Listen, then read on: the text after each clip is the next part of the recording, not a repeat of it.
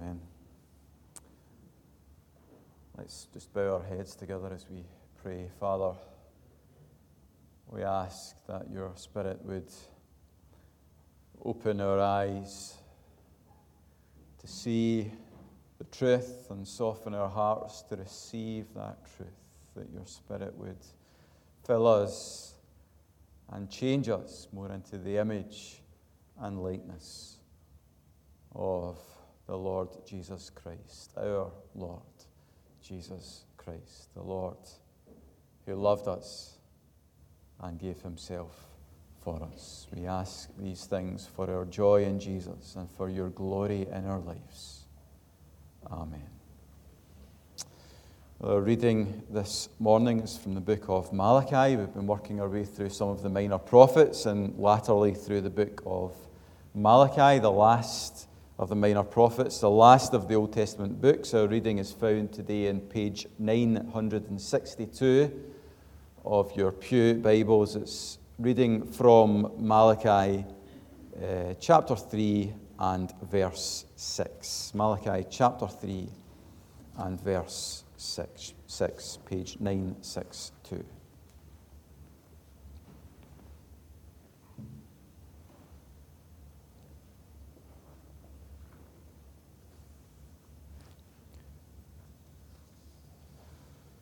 Malachi chapter 3, verse 6. I, the Lord, do not change. So you, O descendants of Jacob, are not destroyed. Ever since the time of your fathers, you have turned away from my decrees and have not kept them. Return to me, and I will return to you, says the Lord Almighty. But you ask, how are we to return? Will a man rob God? Yet you rob me. But you ask, how do we rob you? In tithes and offerings. You are under a curse, the whole nation of you, because you are robbing me. Bring the whole tithe into the storehouse, that there may be food in my house. Test me in this, says the Lord Almighty, and see if I will not throw open the floodgates of heaven and pour out so much blessing that you will not have room enough for it. I will prevent pests from devouring your crops, and the vines in your fields will not cast their fruit, says the Lord Almighty. Then all the nations will call you blessed, for yours will be a delightful land, says the Lord Almighty. You have said harsh things against me, says the Lord. Yet you ask, what have we said against you? You have said it is futile to serve God. What did we gain by carrying out his requirements and going about like mourners before the Lord Almighty? But now we call the arrogant blessed. Certainly the evildoers prosper, and even those who challenge God escape. Amen. I, the Lord, do not change. That's where we ended last time, and that's where we begin today. I, the Lord, do not change. We've been journeying our way through the book of Malachi, and we have noted time and time again the sorry state of the relationship between God and his covenant people. They are back in Judah.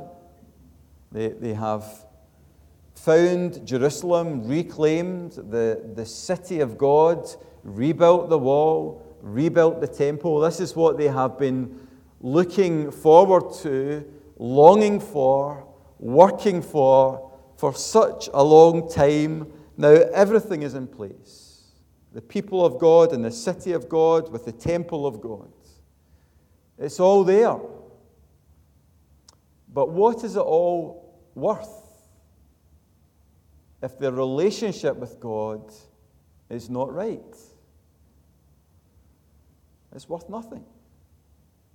All of these things are only intended to facilitate, to help the relationship between God and his covenant people. And if all of these things are in place, if they're in Judah, in Jerusalem, with the wall, with the temple, if all of these things are in place, but the relationship with God is not right, then these things are worthless. And yet, time and time again, we find that their relationship with our God is so wrong. And they know it. Malachi itself is just a series of disputes between God and his people. They know that something is wrong, but they try and pin the blame. I've been talking about my Peter Pointer finger. They try and pin the blame. They try and point accusingly towards God. Time and time again. They claim that God has left them, but the reality is, the truth is, that it is them that have left their God. And it's not a new story. Verse 7, ever since the time of your ancestors, or your forefathers, you have turned away from my decrees and have not kept them. God testifies that it's not the first time his people have let them down, and we can testify that it would not be the last time that God's people have let them down. Prone to wander, Lord, I feel it. Prone to leave the God I love. God is unchanging, gracious, loving, compassionate, patient, covenant-keeping. And the people of Malachi's day were, in contrast, ungracious, unloving, unwilling to make good their covenant commitments with their God. And we can fall into the very same trap today. What ought to frighten us most is the thought that we may wander so far for so long that we no longer realize that something is wrong between us and God. We may no longer feel his absence. We learn very quickly when we come to church when we're supposed to stand, when we're supposed to sit, where we're supposed to go, what kind of things we're supposed to say. And that's all well and good, but it's dangerous as well, because we may do all of these things and yet be so far from God that we think we're okay. We think that that's enough. We think all is well. Like Laodicea, you say, I am rich. I have everything I want. I don't need a thing. And you don't realize that you are wretched and miserable and poor and blind and naked. Better to know that something is wrong than to think you're fine when actually you're as good as dead spiritually. The Israelites of Malachi's day knew that something was wrong, and that in itself was a good thing. It was good that they saw the symptoms of a bad relationship with God. The worst thing that God could have done would have been to have left them with a very comfortable life without him. That's the worst thing that God could have done. He could have given them over to their sins. He could have walked away in exasperation and left them to their own devices. C.S. Lewis says, pain insists upon being attended to. God whispers to us in our pleasures, speaks in our conscience, but shouts in our pain.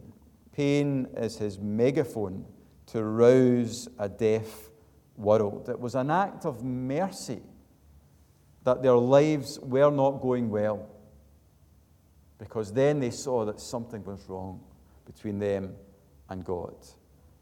Does that mean when we suffer, it's always because we have done something wrong? Or our immediate family have done something wrong?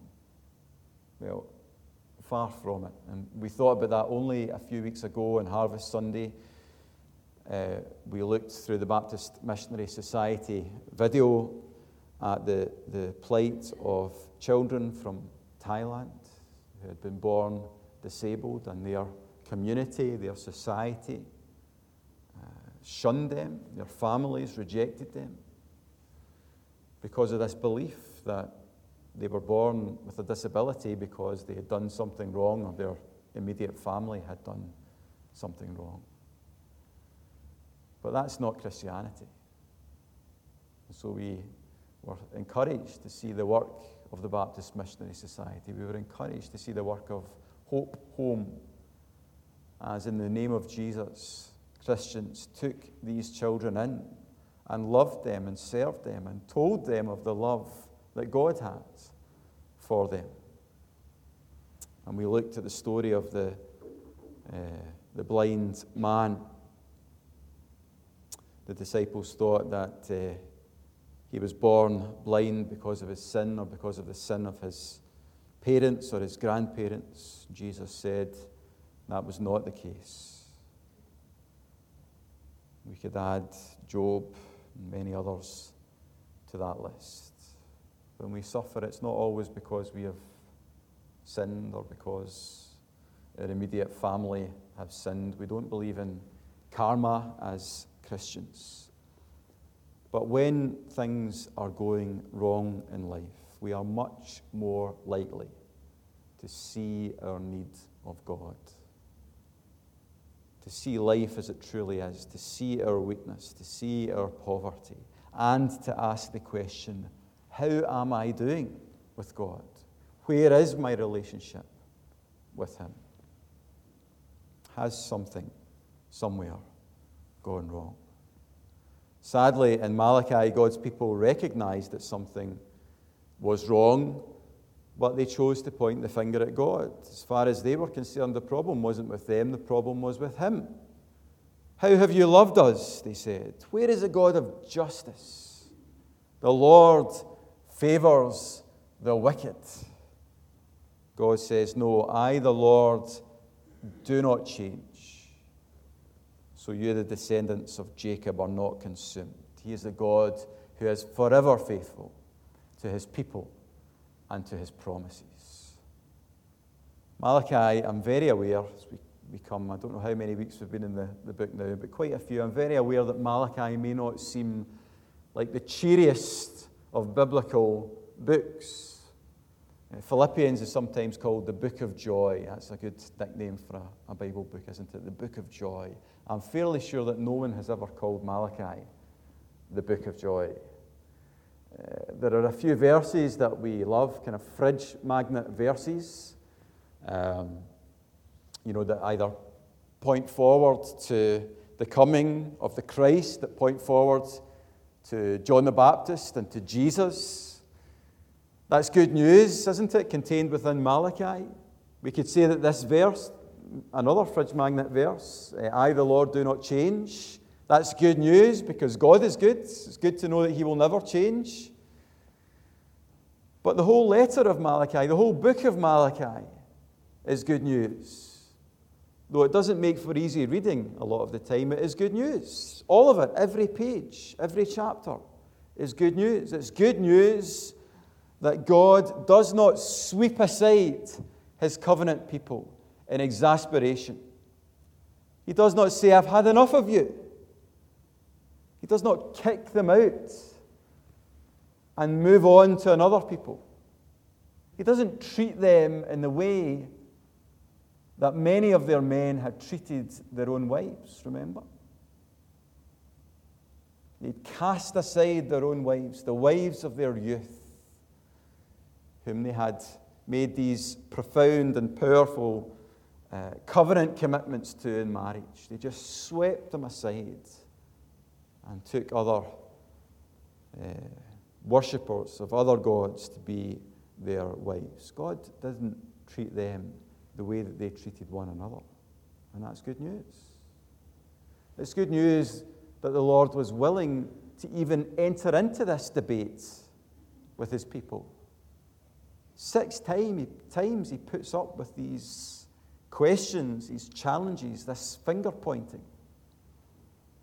And He stays with it. He stays with them. He doesn't just move on. He treats them infinitely better than they treat one another, and he treats them infinitely better than they have treated him. That is good news. Malachi is good news because we often are all too like those people of God who will blame anything and anyone in order to not take responsibility for the things that are wrong in our own lives. But God is so patient and so gracious and so merciful towards his covenant people. And so he puts up with them. He goes further. He sends his messenger, Malachi, my messenger. He sends his messenger to tell his people what's wrong, to tell them what they need to do to put things right. That in itself is an act of mercy, isn't it? And then he gives them these wonderful promises. Return to me, and I will return to you. That is good news. We ought to see the patience and the love and the mercy of God on every page of Malachi. He didn't treat them as disposable. He stuck with them, even though they didn't deserve it. They were unfaithful, ungrateful, unloving, but he stayed true to himself. The God of faithfulness, of love, and of mercy. I, the Lord, do not change, so you, the descendants of Jacob, are not consumed. Return to me, and I will return to you. I hope we're comforted by that. I think of Psalm 23. I know that I've said this quite a number of times, forgive me, but I often think of Psalm 23, thy rod and thy staff, they comfort me. So the rod is the weapon that the shepherd uses when a wolf or something comes to attack his sheep. He uses the rod to defend those sheep by attacking the attacker, and David is comforted by that. Remember, often in his life as king, he is surrounded by enemies who would want to kill him.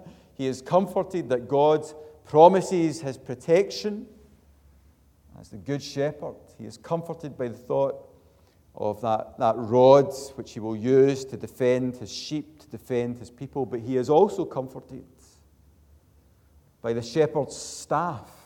David knows that he can be his own worst enemy at times. Remember the hymn that I quoted just a few minutes ago? Prone to wander, Lord, I feel it, prone to leave the God I love. Sometimes we can be our own worst enemies. Sometimes it's not them out there somewhere, it's us. We wander away from God. And we should be comforted that God is the good shepherd who will take his shepherd's crook when we wander away into danger. Sheep are they're lovely and they're cute and everything, but they're quite stupid animals, so they wander away from the shepherd who protects them and who provides for them. And if it's a good shepherd, that shepherd will go to them and bring them back forcibly. I'm sure it's I've never tried it, but I'm sure it's uncomfortable to have a kind of walking stick stuck around your neck and to be pulled back in a direction that you're not wanting to head in. It's an uncomfortable thing, but it's good, very good, that God is willing to pull his people back when we wander off into danger. And the whole book of Malachi could be looked at as a shepherd's crook. His people have wandered off into danger, but he doesn't abandon them. He doesn't leave them. He pulls them back. I'm sure it's profoundly uncomfortable for God's people to hear what God has to say to them. But it's for their good. And it speaks of the goodness and the love and the mercy of God. I, the Lord, have not changed. Return to me, and I will return to you. So we have already seen in chapter 1 and chapter 2 what the people have offered to God. Remember, they've been taking to the temple terrible offerings, the dregs that no one would accept, let alone God himself. It's as if, they're not sure what colour of bin it's supposed to go in now, or they've not been provided with the right bags from the council yet. And so they just say, well, we'll just take that to the temple and God can deal with it, because we don't want it. It's rubbish. It serves no purpose for us anymore. He'll be pleased to accept it. They give God their dregs, and we've seen that in chapter 1 and chapter 2. Now, as we come to chapter 3, it's what they won't give to God. It's what they withhold from God that becomes the issue. They won't give to God their tithes and offerings. So under the Mosaic law, the people of God were to give a tenth of their income to the temple, or to the priests and Levites who worked in the temple.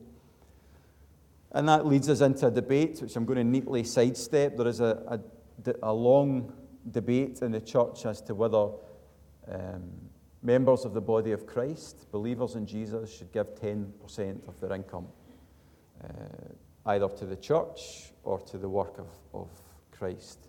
And some people say yes, that's a helpful figure. Some people say no, we see it in the old covenant, under the old Mosaic covenant, but we don't see it in the new covenant, in the New Testament.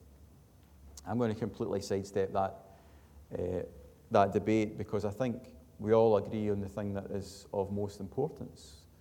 We all agree, surely, that the people of God, the children of God, followers of Christ, are to give sacrificially and to give generously to the cause of Christ. I'm sure we would all agree in that. Whether it's 10%, whether it's 10% as a baseline figure, but we should give more than whatever conclusion we come to, we all ought to agree. It is beyond doubt that we are called to give sacrificially, and to give generously to the cause of Christ. All the believers were together and had everything in common. Selling their possessions and goods, they gave to anyone as he had need.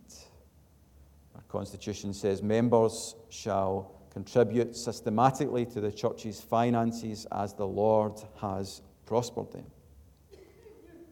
They were withholding their tithes and their offerings from God. And so there is a rebuke, and there is a promise. Give to God what he is owed, and the floodgates of heaven will be opened, and he will pour out his blessings upon them. That's a wonderful promise, isn't it? So it's not that God needs their money, because there are all these blessings which he's ready to pour out upon them. But they have to give to God what is his. They have to show with their giving how much the Lord means to them and how grateful they are to him. It's interesting, the words that God uses in verse 8. He says, "You rob me. You rob me." So they are withholding from God what is rightfully his. It's not theirs. That's obviously the way they were thinking. It's not theirs. It's God's. And by keeping it to themselves, they are robbing God of what is rightfully his. And I think we forget so often, don't we, that actually everything we have ultimately is God's. It's a gift from God's good and gracious hand. You say, "Oh no, Ross, I wasn't born with a silver spoon in my mouth. I've worked hard. I've worked hard to get where I am in life. I've worked hard for every penny that I have earned. It's mine." Well, no, it's God's. It's God's. Not just the 10%, but the other 90% is God's. We are only ever stewards. Even the stuff that we earn because God has given us the body and the mind and the opportunities that we have had to work to earn. Ultimately, it's all gift. Ultimately, it's all God's. And we ought to think of everything, not just the money, but all the stuff that we have as God's. And He has given it into our hands for a time to be good and faithful stewards. So how are you stewarding the stuff that God has given to you? Are you stewarding it well and wisely? Of course, that's true for what we have, but it's also true for what we are, who we are. It's true of our lives. Even our lives are gifts. We didn't earn our existence, did we? We didn't earn our existence. And every moment that the Lord gives to us is a gift, and we ought to treat it as such. Even if we eat healthily and we exercise regularly, every breath in our lungs, every beat of our hearts, it's all gift. So I thought I had a fairly healthy lifestyle till, Palm Sunday, or the day before Palm Sunday 2011. And then suddenly I was reminded in no uncertain terms that this life is a gift, and we do not know how long it will be.